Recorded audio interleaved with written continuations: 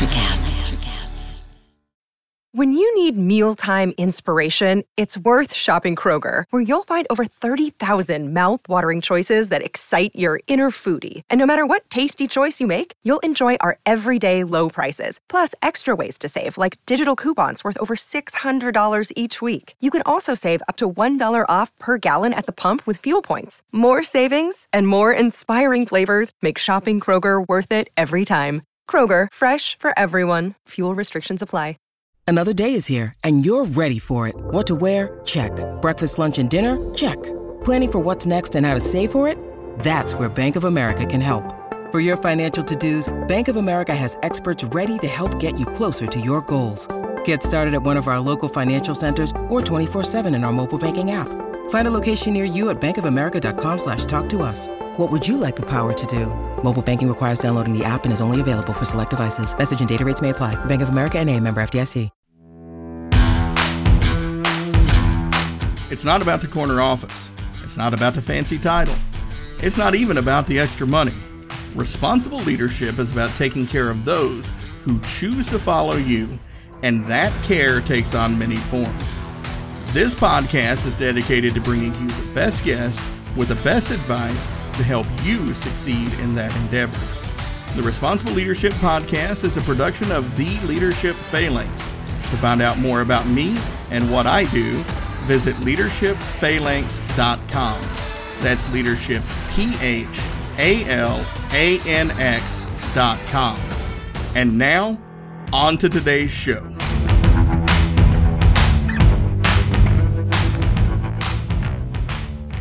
All right, listeners, I got a very special treat for you today. We got two guests for the price of one.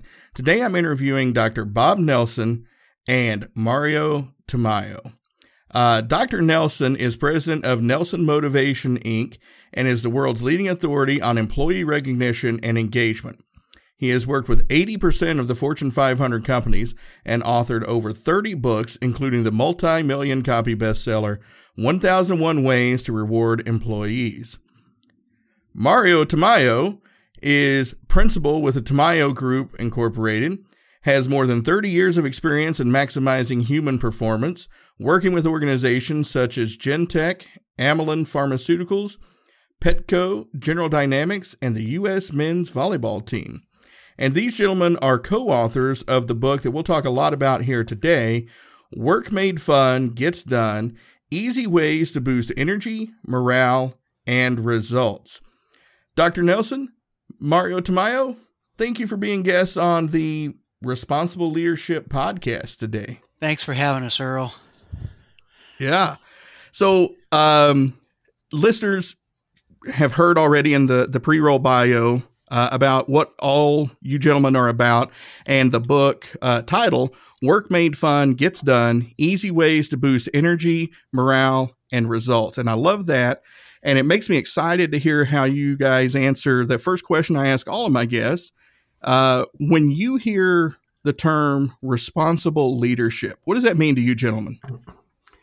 To me, it means, Dr. Bob speaking here, that someone that has a balanced perspective, that they are on the things they do, they don't automatically do, just what their boss said or just what seems to be the convenient answer, that they give some thought to doing the right thing for everyone involved, which can be the employee, it could be them, it could be the company, the client certainly, but it's kind of not a rush to act, but a thoughtful response. That's what strikes me on a responsible leader. That's what they do. How about you, Mario? Well, I look at it as somebody who knows and embraces the concept that he or she's in a privileged position to lead. He or she identifies the mission and make sure that everybody who that person is leading knows what that mission is, and then does everything possible to make sure those people have what they need to help make the mission, get the mission accomplished, which means they take care of the people that they lead. Because, the old saying is, if you don't have people who is going to follow you, then you're not going to be a leader. And it's up to that leader to make sure that people's eyes are always on what the mission is. Dr. Bob, remember that old story about the two generals that are planning to go into battle the night before, and they're having that discussion? Earl, I see you smiling there. Do you know that story? Well, I've heard a bunch of jokes about generals and a bunch of stories, so I'm actually curious which one this is, so feel free to share. Okay, this is the one where two generals are looking over the battlefield where they're going to send their troops down, and one general says, "Sergeant, bring me my red cape." And his sergeant comes over and he brings a red cape. The other general looks at that. He says, "What are you doing? With the bright red cape, you're going to be a dead duck. You're just going to be a big target out there." And the general says, "Well, I got to tell you, my job is to make sure that my men continue on with the mission here. I want to keep them focused. So if I ever get shot, I want to make sure they don't know that I'm shot." And the other general says, "Very good, very good." He says, "Sergeant, bring me my brown pants." I love it. Yes, I do remember that joke, and out of decorum, I didn't want to tell it. Well, you don't have to worry about that here. We got a bunch of veterans that listen here, a bunch of entrepreneurial types, so they probably heard that a couple of times. I'm sure they have. Yeah. But look, I love it, and this is what I love about having this conversation. And listeners, you weren't privy to some of the pre-recorded discussion we had, but you can tell that these gentlemen, live what they write about, having fun, and I'm kind of curious, if you will, because I think every great legacy starts with some type of origin story. So how did you gentlemen meet and get together to write such a great book like this? Bob, you start. We got the story for you here. Mario and I met, actually, true fact, at Walt Disney World in Orlando, Florida. Happiest place on earth. So isn't that a good start for a relationship? 1988, November of 1988. We met at the so airport. You both live in California now, yes. But you met at Disney in Orlando. Okay, where we lived in California then as well. So okay. We were both there at the invitation of Dr. Ken Blanchard, who's a co-author of The 1 Minute Manager, which has sold 15 million copies, and he was enticing us to come work with him. So we were there for a behind-the-scenes tour of Walt Disney World that was run by one of his good friends, Bob Small. So it was delightful, and we found out at the airport that we were going to be rooming together for the week. Yeah, it's there where I found out that Bob Nelson does not work. I mean, he does not sleep. All he does is work. Get it straight, Mario. Yeah. So the first time y'all met, you're roommates. Yes. Yeah. Okay. And it was a big surprise at the airport, as Bob says. We had no idea, never met each other, and then, hey, you're going to be living with each other for 5 days. Yeah, it was fun. It was a great trip, and learned a lot from Disney. And I went on to work with Disney for 15 years. And they were actually part of my doctoral dissertation on the topic of employee recognition, and why, although it's the most proven principle in the world that you get what you reward, what you notice you get more of, most managers don't do that. And I set out to try to find out why that was the case. And on a 3-year study, end up doing, actually before I finished my program, I ended up publishing a book about it. And that book, 1,001 Ways to Reward Employees, went on to sell over 2 million copies. It's now in the 64th printing.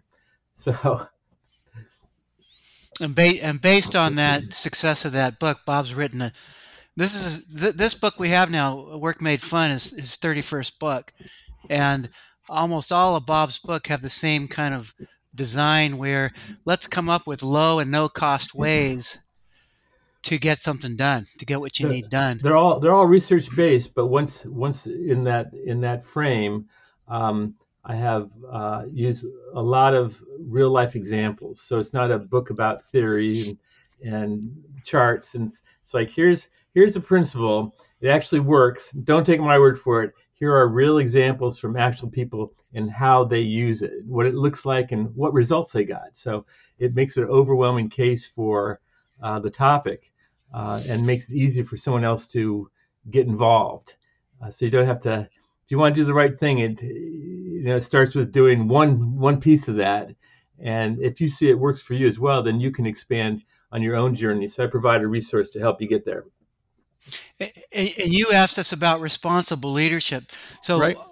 the books are made so that a responsible leader will pick it up and say, hey, you know what? I'm going to give this to my team, my staff, and I'm going to have them mark up the ideas in this book that they would like to do. Yeah. And then he or she makes sure that they happen.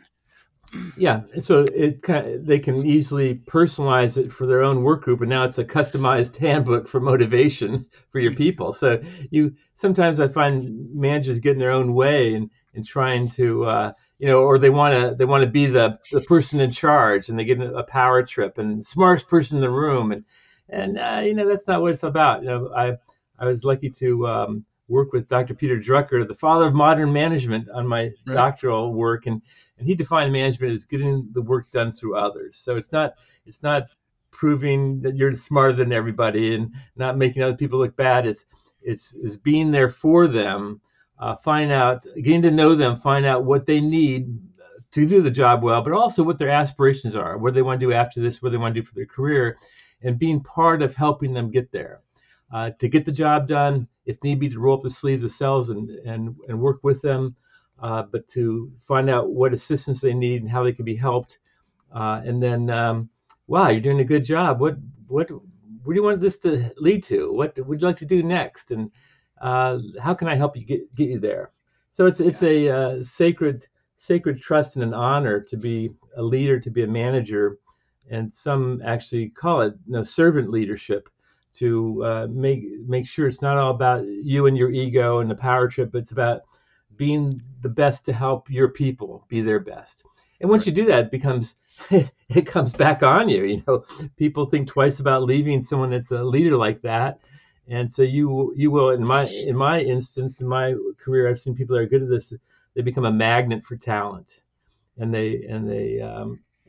when people work for them, they think twice or three times about leaving, even for a job that for more money that I don't know. It's very few leaders that we work for in our life that will stand out. It's like 1 out of 4 or 5 that was a great manager to work for. And so I don't know what the next person is going to be like. I like sticking with this person. And so a lot of times the manager will leave for another company and they'll follow them there because they've got a relationship. They got a good come with me, or they get established and then make sure that they're offered a job. That's very common. I had my wife's a manager, and she had a recent job that she left, and she was managing like a dozen. I think it was like all men too, by the way, in computer science, and she's announced that she was going to be leaving. She had one guy who's probably in his 40s, and he cried. He said, I can't believe it. You've been such a great manager. It's like, whoa, it's hard to get that from someone, if it's not real, Yeah, no, I mean, that was a lot of good guidance right there. I mean, if we ended the podcast right there, that was solid gold. But I really do want the book. Yes, okay. Well, it's been real fun, Earl. I do want to circle back to something you mentioned there, kind of real quick, and I want you guys to kind of really unpack this piece a little bit here, because you mentioned, what you recognize, what you reward gets done.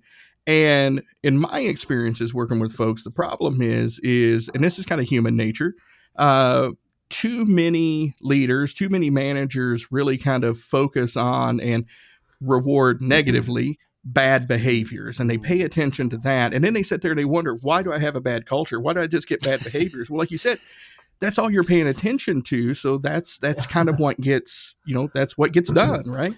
Well, what happens if they're called out for the bad behaviors, then their attention focuses on hiding mistakes.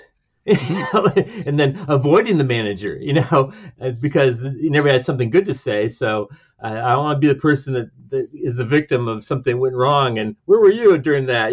So we end up, KYA and covering their ass and being defensive. Spending time writing emails to show that you weren't involved with the case that goes south, and it's just a lot of wasted time that it's bad when we force employees into that position.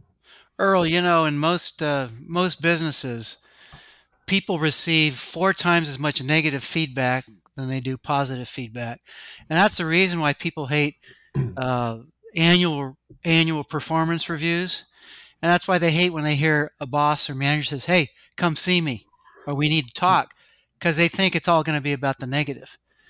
And so we try to get people to reverse that and give 4 times as much positive feedback than the negative. And actually, just to add to that, the latest research from Gallup organization, they actually put that ratio, Mario, at 6-1. Oh, 6-1 now. Yeah, 6. That positive consequences, positive reinforcement, is 6 times more powerful than doing nothing or doing a negative consequence to a behavior. So it's and I'll say that the beauty of it is that when you give the positive feedback, you give it in a way that the person really wants to receive it. And that's another beauty of the books that we have is there's different strokes for different folks, and not everybody would call fun, one thing fun, and have somebody else call it fun. Somebody else might say that's not fun. Or somebody might say, I really appreciated that feedback because it was public. And somebody says, ooh, that would scare me. I'd rather have it private. So we got to know our people and then deliver our messages to them the way they want to receive it. Yeah. Yeah, that's a great point because we were talking about a lot of military experience and that stuff before we started recording, and we had this thing that we called in the military mandatory fun. Right. Where, the CO or whatever would be like, hey, we're going to have a barbecue and everybody will be there and you will have fun and you will like it. Well, you will bring your family and they will enjoy it. Right. And that's not how you get people to have fun. Right. I mean, for some people, sure, but you can't tell people how to have fun. And it's what I love about it is one of the shields I talk about at the Phalanx is getting to know your people and looking out for their welfare. And that's exactly what you're talking about here. Right. Exactly. There's the golden rule. A lot of people follow the golden rule, and we feel that's not good enough. The golden rule is, doing to others the way we want to be done unto. But what if we do something to somebody else the way we want it, and they don't prefer it that way? So we say use the platinum rule. That's doing to others the way they need to be done unto.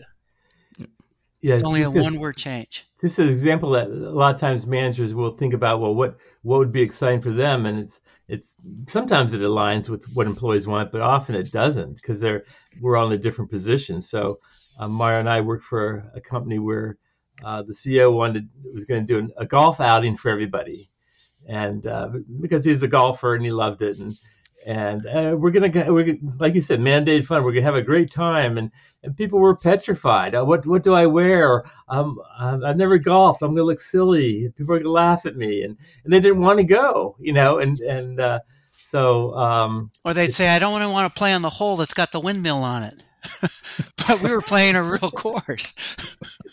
Yeah. So it's you gotta go beyond good intentions and that's part of the responsible part of figuring out what is the right thing and collecting some information and talking to some people and not just jumping in. Well, let's do this. I think that's fun, so that's good enough. It's like, no, that's not good enough. So the smart leader is going to say, instead of me deciding, I'm going to get people from a cross section of my organization, and I'm going to have them go out and find out what would work best, and then they make it happen.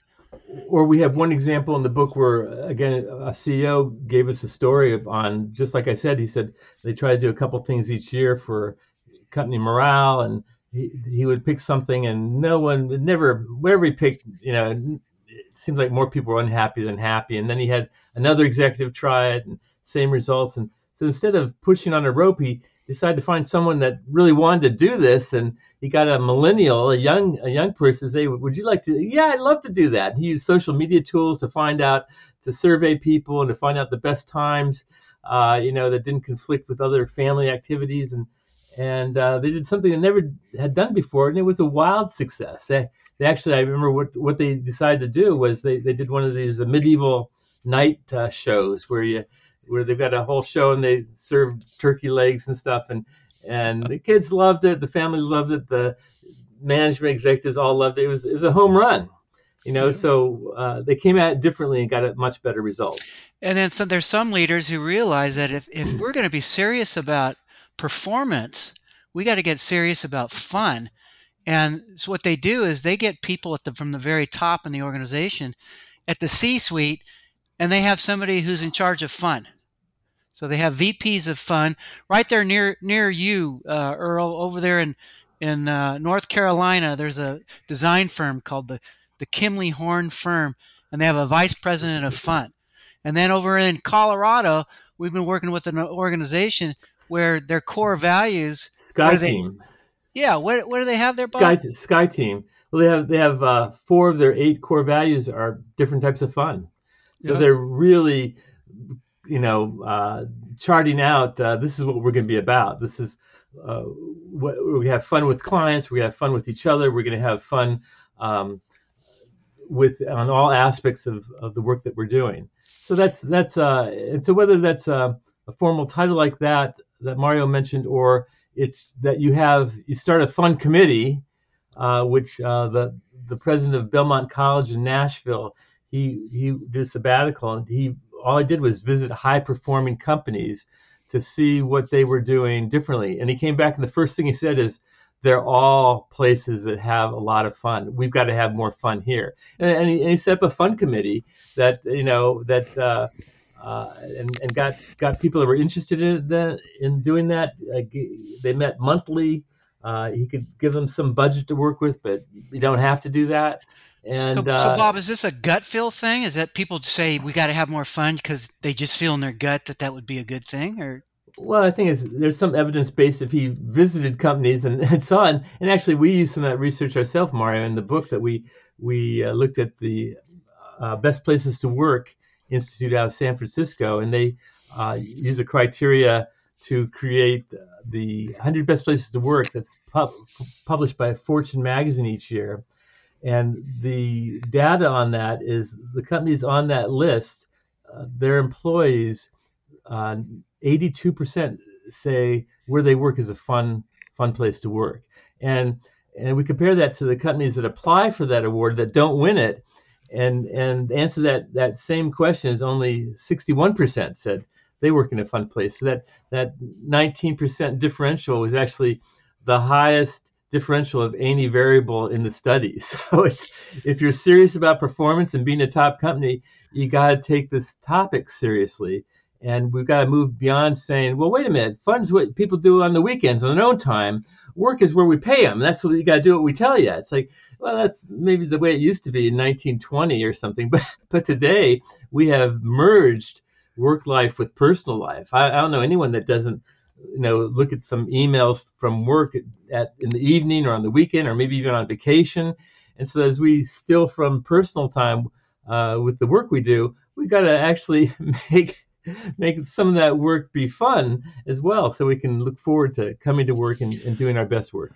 Earl, with the pandemic and people working remotely, and the people who used to have those 1.5 to 2 hour commutes, they're thinking twice about that now. In fact, I don't think that's ever going to happen again. And one reason for that is they're thinking about and they're reshuffling their life to say what's really important here. And what they're saying is, what's important in my life is my family, and the value that I put into helping other people in my community, and what's a socially redeeming job that I can get that's going to make a difference versus me having to just go and struggle and get all stressed out over. And for the 71% of employees whose jobs shifted to being remote or virtual over the pandemic, most of those people said, I kind of like this. I like the flexibility, and I don't. They're not in a hurry to get back. Only 15% of employees said that they are even want to come back to the central office.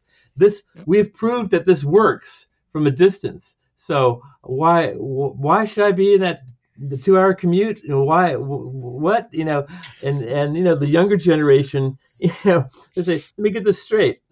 I was working on my computer in my home. I had to pack it up, go take a shower, get dressed, drive into work for 45 minutes, get to my cubicle, and open the same laptop to keep working on the same project. What's wrong with this picture? Why couldn't I kept doing this at home? If it's because you don't trust me, let's talk about how we can handle your trust issue. Do you want to call me every 15 minutes? Do you want me to log my time? Do you want to have an open Slack channel? Whatever you say is to make you comfortable, because the employee's already comfortable. It's working for them. And yeah, they might take a break and go put their laundry in, or they might go work out and they might have some fun. But that's the whole thing, is they're realizing, hey, the whole person here, the whole me needs to take care of me. And you get a better response if you use the whole me. So my wife just celebrated on finishing the project. Took a walk around the block. It's like it's not that hard to say, let people figure out what works best for them and support them in that regard. So a responsible leader today would not say, we got to get back to the office. We got a big building there. We got a lease that we got to pay. Well, maybe you should sublease. Maybe you should get out of the lease. You're going to force us to do this to make you feel better, to justify having a big building? Come on, you're making it worse instead of better. You guys. You guys are dead on there. No, I love it. This is a great conversation. You added the word on. You should have just left it at, you guys are dead. Well, you know what? In all honesty, there's probably some folks who are listening to this probably thinking that, like, no, we got to go back to the way we were because they don't like change. But, of backing up a little bit, one of the things, and I think this is one of the great things about what you all are saying, right, is this move is, yes, everything you all said, and going with the improv thing there, right? Talking to a bunch of HR folks here recently, they said one of the great trends, especially like in Silicon Valley and a lot more companies, is, they realize that they don't have to recruit from those same talent pool areas. They don't have to make people move to LA. They don't have to make people move to New York. They can go into, Podunk, Northeast Tennessee, where I grew up, and find a coder that maybe speaks Southernese, but can still code and can work for Google or whatever, right? And you get a lot more talent. Bob's got a guy doing his PowerPoints from India. There you go. Yeah, and he moonlights. He's an engineer, and he's very fast, and the prices are just a fraction of what I'd pay even an intern. So it works for him. He's very good. It works for me. Work is going to where it can be done best, and could be not just in your neighborhood. It could be around the country or around the globe. There's sources like Elance where people post availability to work on projects or on a contract basis.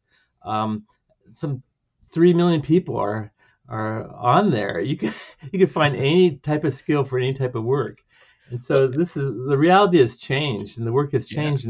And we need to change with it. There's the CEO of Morgan Stanley. He recently said, if you can go out to dinner in New York City, you can come to the office in New York City. And well, bravo. So if he makes everyone come back to the office because he says so, I guess if you pay people enough, maybe they'll do anything. But that's not the reality. 3.5 million people moved out of New York City during the pandemic. 3.5 million people. And for a lot of them, they said, hey, if I could do this, if I'm working now from home, I don't need to be in a little apartment in Manhattan. Let's go to West Virginia or Pennsylvania and get a nicer house and a nicer community and actually have a family experience. And now, it's popping up. There are a lot of communities are popping up as kind of Zoom communities. That's happening in my hometown, little town, Irwin, Tennessee. Up until the pandemic, most people, if you Googled Irwin, Tennessee, probably the first thing that pops up is, and I'm not making this up, in the early 1900s, my hometown hung an elephant. Yeah, it was. There's this whole story. This elephant gets loose. We're a railroad town. We had a crane for moving railroad cars. Murderous Mary gets loose, stomps a bunch of people. They sentence her to death, and they're like, "Hey, we got a big crane. Let's hang an elephant." Right? But man, I'm not laughing at this. I am you got to be known for laughing. something. I'm not sure that's what I'd want, but now, like, there's all, like what you're talking about, like property values. You can't buy a home in that town for under $300,000 now, because those folks are moving out and they're paying cash, because that's a fraction of what they paid in New York or LA. Exactly. And, Yeah. But I wanted to really quick come back to, but before I forget about it, because, my brain, you said something I think was beautiful there, Mario. And it reminds me, in the military, we got a saying that slow is smooth and smooth is fast. And you said, if you want to be serious about performance, you got to be serious about fun. And both of those sayings seem a little bit on the surface kind of counterproductive to one another. But just like the slow is smooth, smooth is fast, getting serious about fun, as we've talked about, is it's really an accelerator. It's a productivity builder, right? yeah. It is, and it's Deloitte organization actually said the 2020s are the decade of fun, because they realized that fun at work is now the top competitive advantage for organizations. And Bob, the stats that Bob gave about the best places to work in America, that all points to the proof. Really, the proof's in the pudding that we got to have more fun at work if you're going to compete and be at the top of your industry. And so let me just again clarify: we're not saying fun in lieu of work. We're not saying what's the biggest part we can do and how can we keep it going all day. We're saying fun as you get the work done, as you find ways to reward yourself, or find ways, like, for example, a lot of people like listening to music when they work. It's like, well, let them do that. Put headphones or whatever. And like a baby boomer, sometimes I run into the baby boomer is offended because a millennial has earphones in, and is he trying to isolate himself from the group?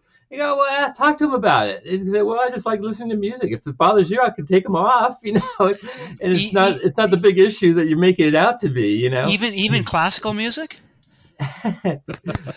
Well, that brings up an interesting story, Mario. I had what's that? in doing interviews for this book, and as Mario indicated, that one of the surprises to me is that there's no two people have the same definition of fun.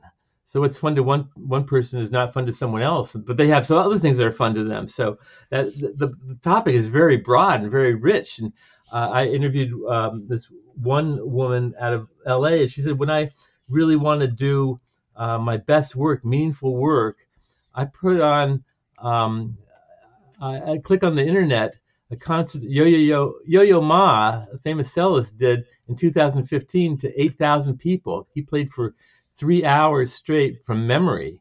And you listen to it, and it's like you're feeling God move through him. It's just beautiful. It's so whatever I'm working on, when I put that music on, I feel I'm doing more meaningful work. And I do it to my best, and I hung up from that call, and I tried it, and she was right. It's just you can't help but be inspired by this passion in music, and you can bring that into your life by as simple as a click on the internet.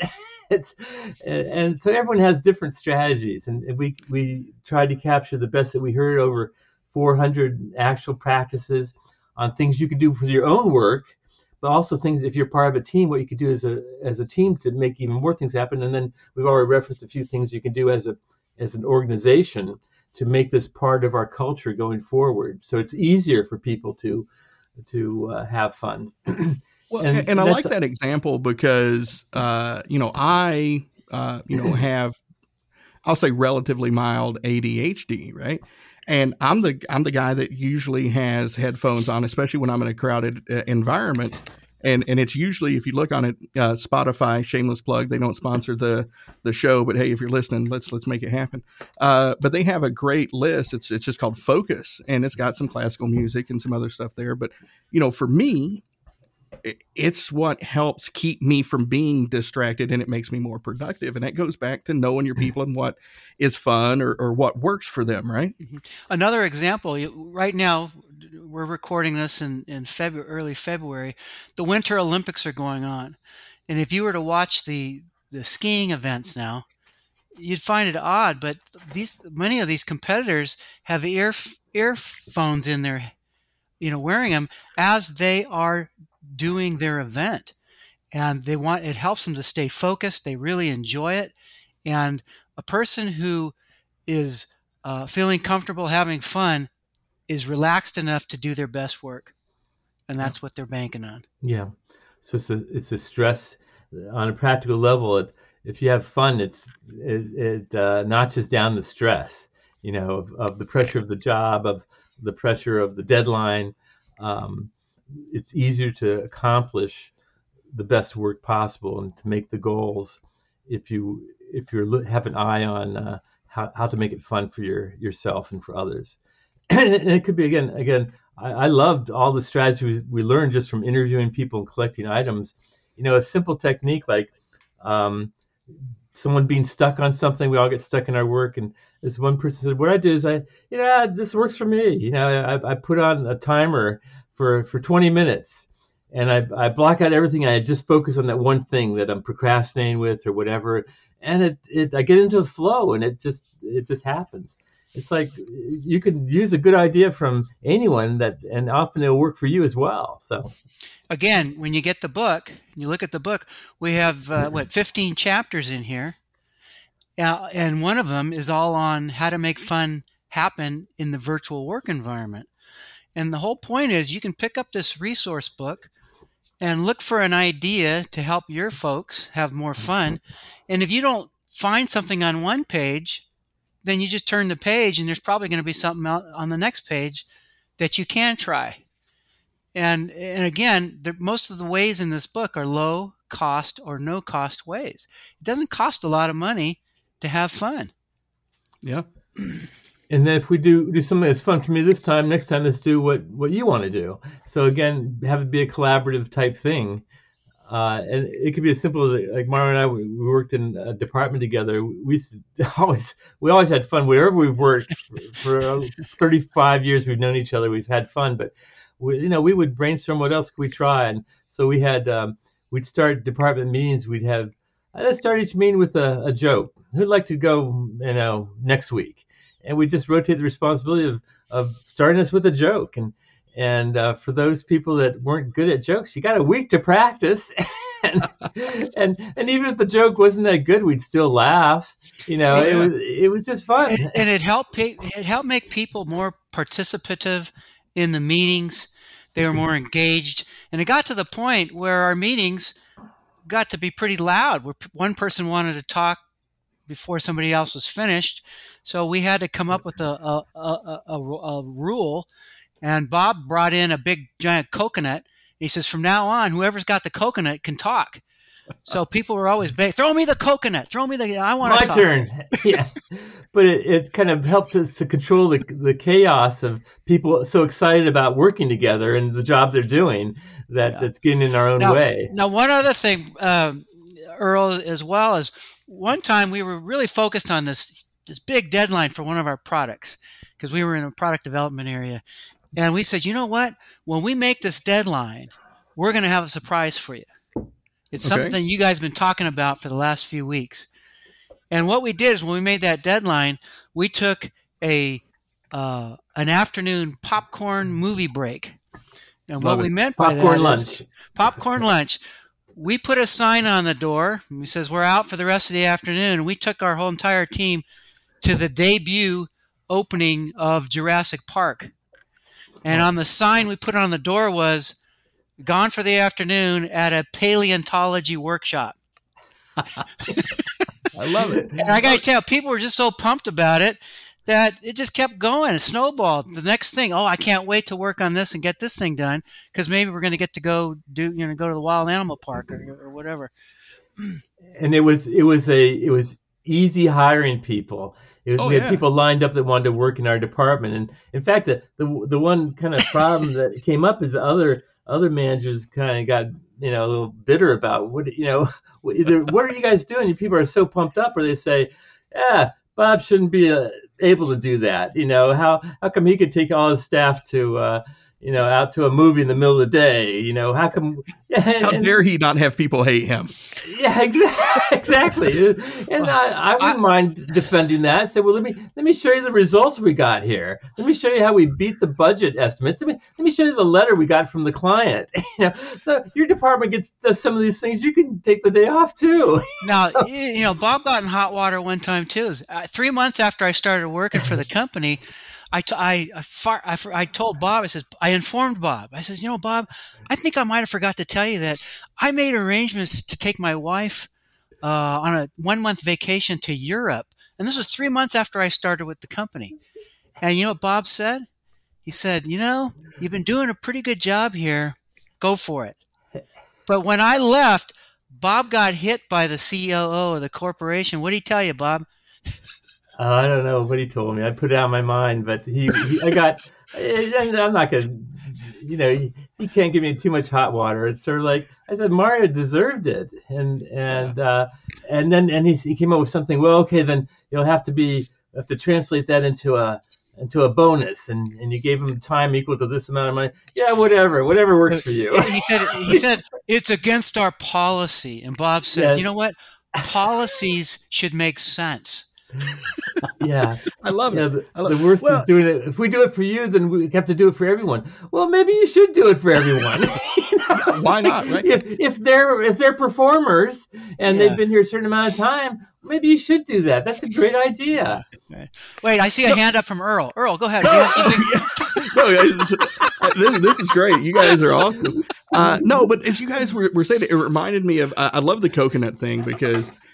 You all probably remember the book Fish. Oh yeah. Do we ever know? Yeah.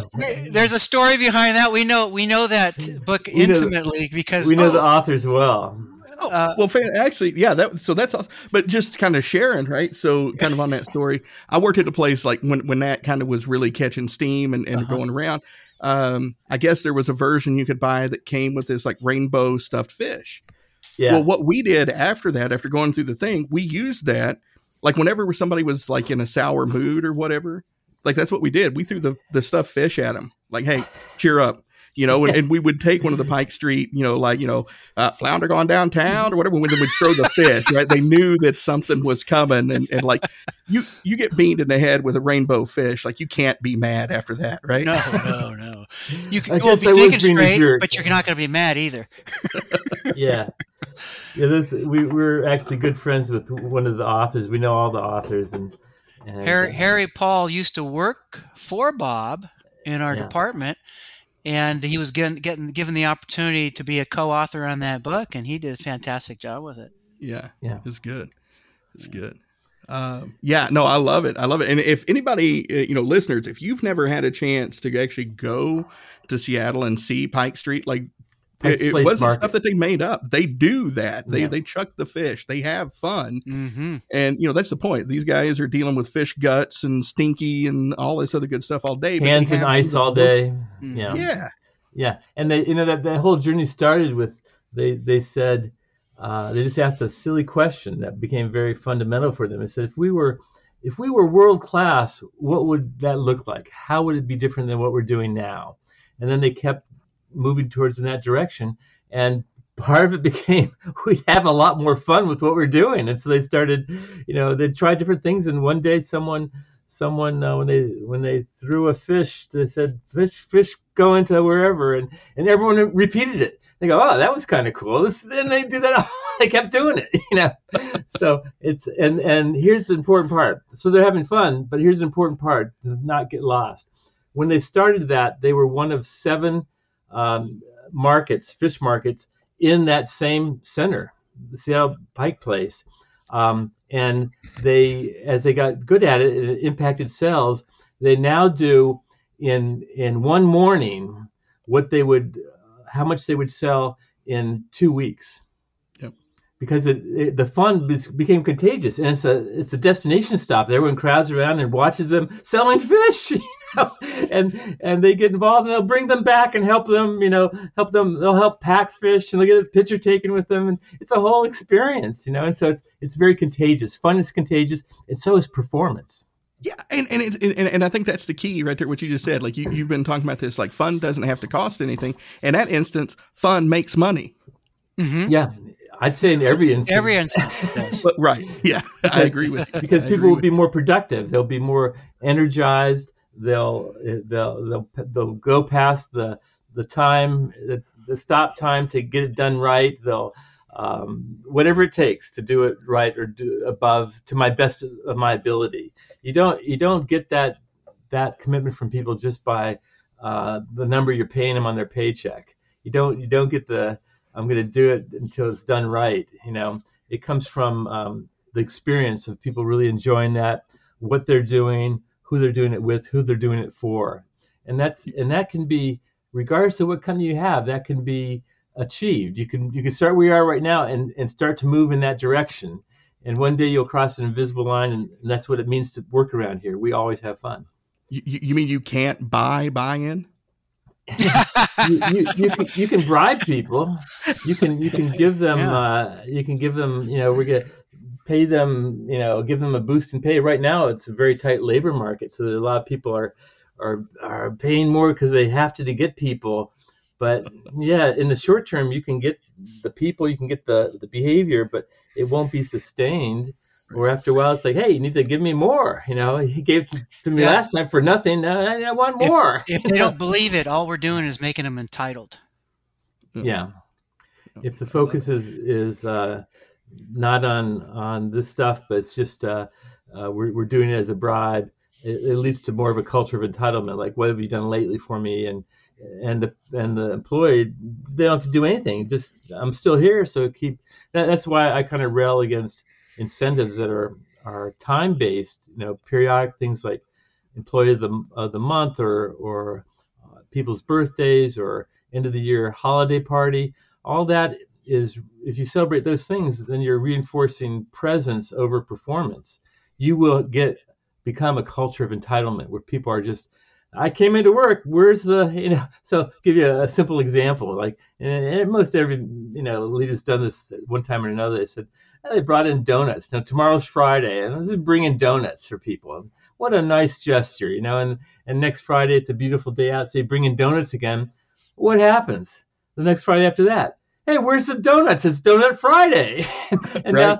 now the donuts that you're bringing in at your own cost even, that's not good enough. Can we get some with the little sprinklers on them? And you're taking orders for bear claws and fruit fillings, and you're going, what's wrong with this picture? I was just being nice, and now it's something I have to do. And they don't really seem to appreciate it. They expect it for nothing. Bob, you slipped on the entitlement slope. Well, Bob, that doesn't happen for turkeys and hams, does it, at the end of the year? Yeah. Well, Mark could tell his own story on that. No. I was trying to do the right thing, and I bought I bought for Christmas. I had I think 16, 17 employees. So I'm going to step it up here. Yeah. I bought them each a honey baked ham.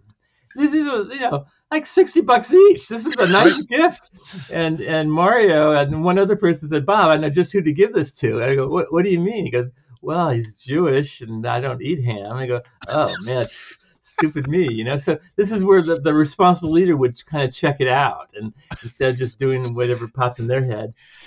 So you can have the right intentions and still get it wrong, and taking care to get it right is worth the effort.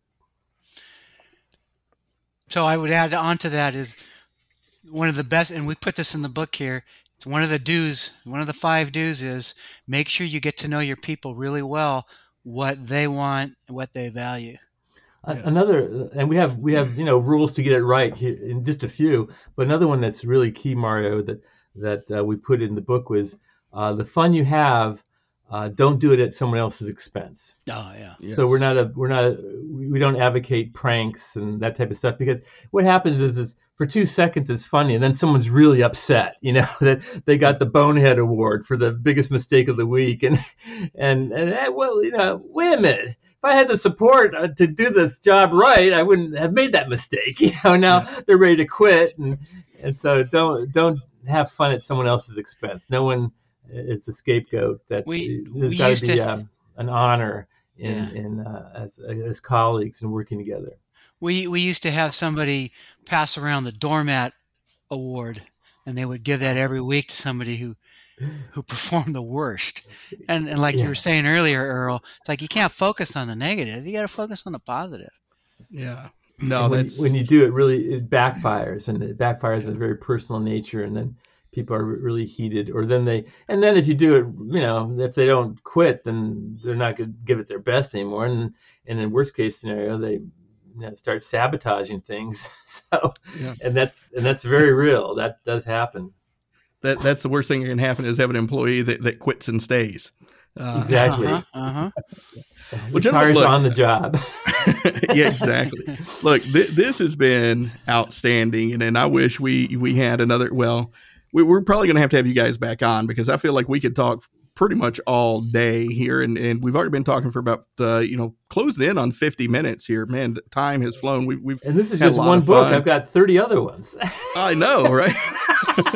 Earl, you got to get them back to talk about this book here. 1,001 Ways to Engage Employees, help people do better what they do best. I love it. Definitely. But, is there anything, like, we covered a lot. Is there anything that we haven't had a chance? So, listeners, Mario, you guys can't see the video here, but now Mario is just going through the library. Wait a minute, honey. No, I'll be there in a second, honey. I'm talking to Cousin Earl. Okay. There you go. Is there anything that we didn't get a chance to cover that you gentlemen want to leave listeners with? Longest journey starts with the first step. So if you're thinking, well, how can this stuff is not going to work where I work, it's too has too much hardening of the arteries, of attitudes rather, and my boss, the boss will never go for it.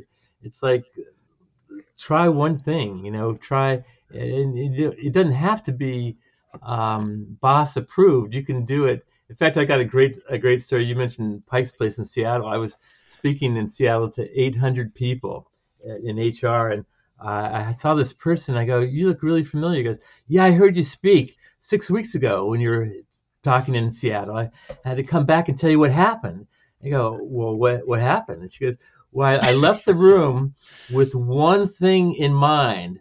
This stuff is real, and I'm doing it. I'm not asking permission. I'm going back and I'm doing it with my group." And I said, "Well, what did you do?" She says, "We did a lot of stuff. We created a happiness committee. It had 5 people on it. No one knew who they were. It was anonymous, but any one of those 5 people could say, it's time to do something. Morale's low, or we just finished that project, so we got to celebrate. And well, what types of things would you do?" Said, "Well, we had a picnic up on the roof in downtown Seattle where we're based, or we bartered meeting space with the company on the next block. There's a limo company. We give them meeting space for the meetings once a month. They give us free limo rides that we can use to celebrate different occasions," and on, just kind of just thrifty and fun and crazy. And she said, our department just energized. And other people say, "What are you guys doing over there? You guys are on fire." You go, "Hey, come to the next meeting." There's no secrets here. And long story short, from that point of that first conversation where she heard me talk, fast forward 18 months later, that company, Perkins Coie, a law firm of all places, entered the best places to work in America, number 23 on the list. I would say from one person in the middle of the organization, not at the top. She was a manager in the finance department. This is a potential that anyone listening has with wherever you're working. So every individual can make a difference. That was a law firm. I also want to point out, Earl, that we've got examples in here from the government, from the military, from NASA. Healthcare. So you can't say, "Oh, we're a nonprofit. We have a limited budget." We got great examples in here how they make it happen. Or like we mentioned, Disney, and like I said, I've worked with Disney for a lot, and at Walt Disney World, where Mario and I met, they now have 250 different programs to celebrate excellence and success. As simple as you're given a token you can use in the vending machine to get a snack, on up to their Partners in Excellence Award, the whole spectrum. And some people say, oh, well, if we were Disney, it would be easy too, you know? It's sort of like, yeah, but Disney wasn't always Disney like that. Disney was started with an idea and a vision. And when Walt Disney, early in his career, he realized that you can't yell at someone in the back room, expect them to go out and deal with the client like nothing was a problem. No one can, segment their life that much. So right. he had the epiphany early in his career that he said, if I ever have a chance to manage other people, have the fortune to have people work for me, I will treat them like they're my customer. Because if I do that well, they will treat the organization's customer in a like manner. And so that is the foundation of Disney's success. I'm not sure what the $8 billion enterprise now. It all rests right on that. Get the best out of people by treating them well and having them be delighted to do their best.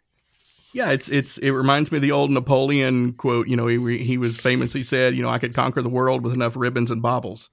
There you go. Men will die for ribbons. Yes.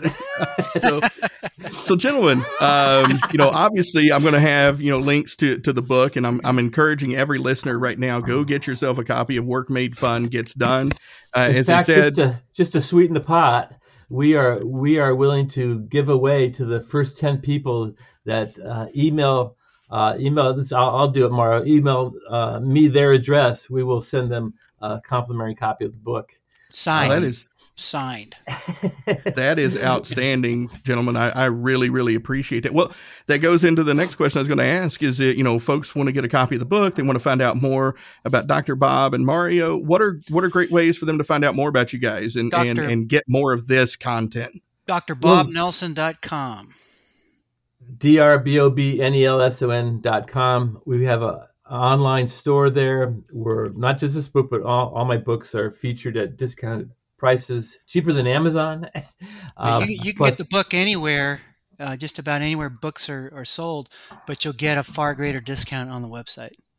And then, again, my email is bob@drbobnelson.com for the first 10 people from your show that reference your show and say, hey, I heard this offer. I want to get your book. You got to give me your mailing address. It's not a magical book. I need a physical address to send it to. But first 10 people that do that will get one of these showing up at their doorstep. Outstanding. Gentlemen, thank you very much for having this great discussion, for having a blast. Like, I just want to say this is hands down the most fun I've had. And I love you guys with for your living clothes up on, right? Yeah, we'll go with that. We'll go with that. So again, I just want to say thank you for preaching this message, for helping people get it, for helping make workplaces more fun. Thank you for having this discussion with me and my listeners. I really appreciate you guys. Simplify. At ease. At ease. Well, all right, folks, there you have it. Another great show about responsible leadership. I really appreciate you listening. And if you have any feedback for me, please reach out at earl@leadershipphalanx.com. That's EARL@leadershipphalanx.com. Thank you for rating, reviewing, subscribing, and sharing the show so these messages can spread further and make a bigger impact. With that, I look forward to speaking with you again in the next episode.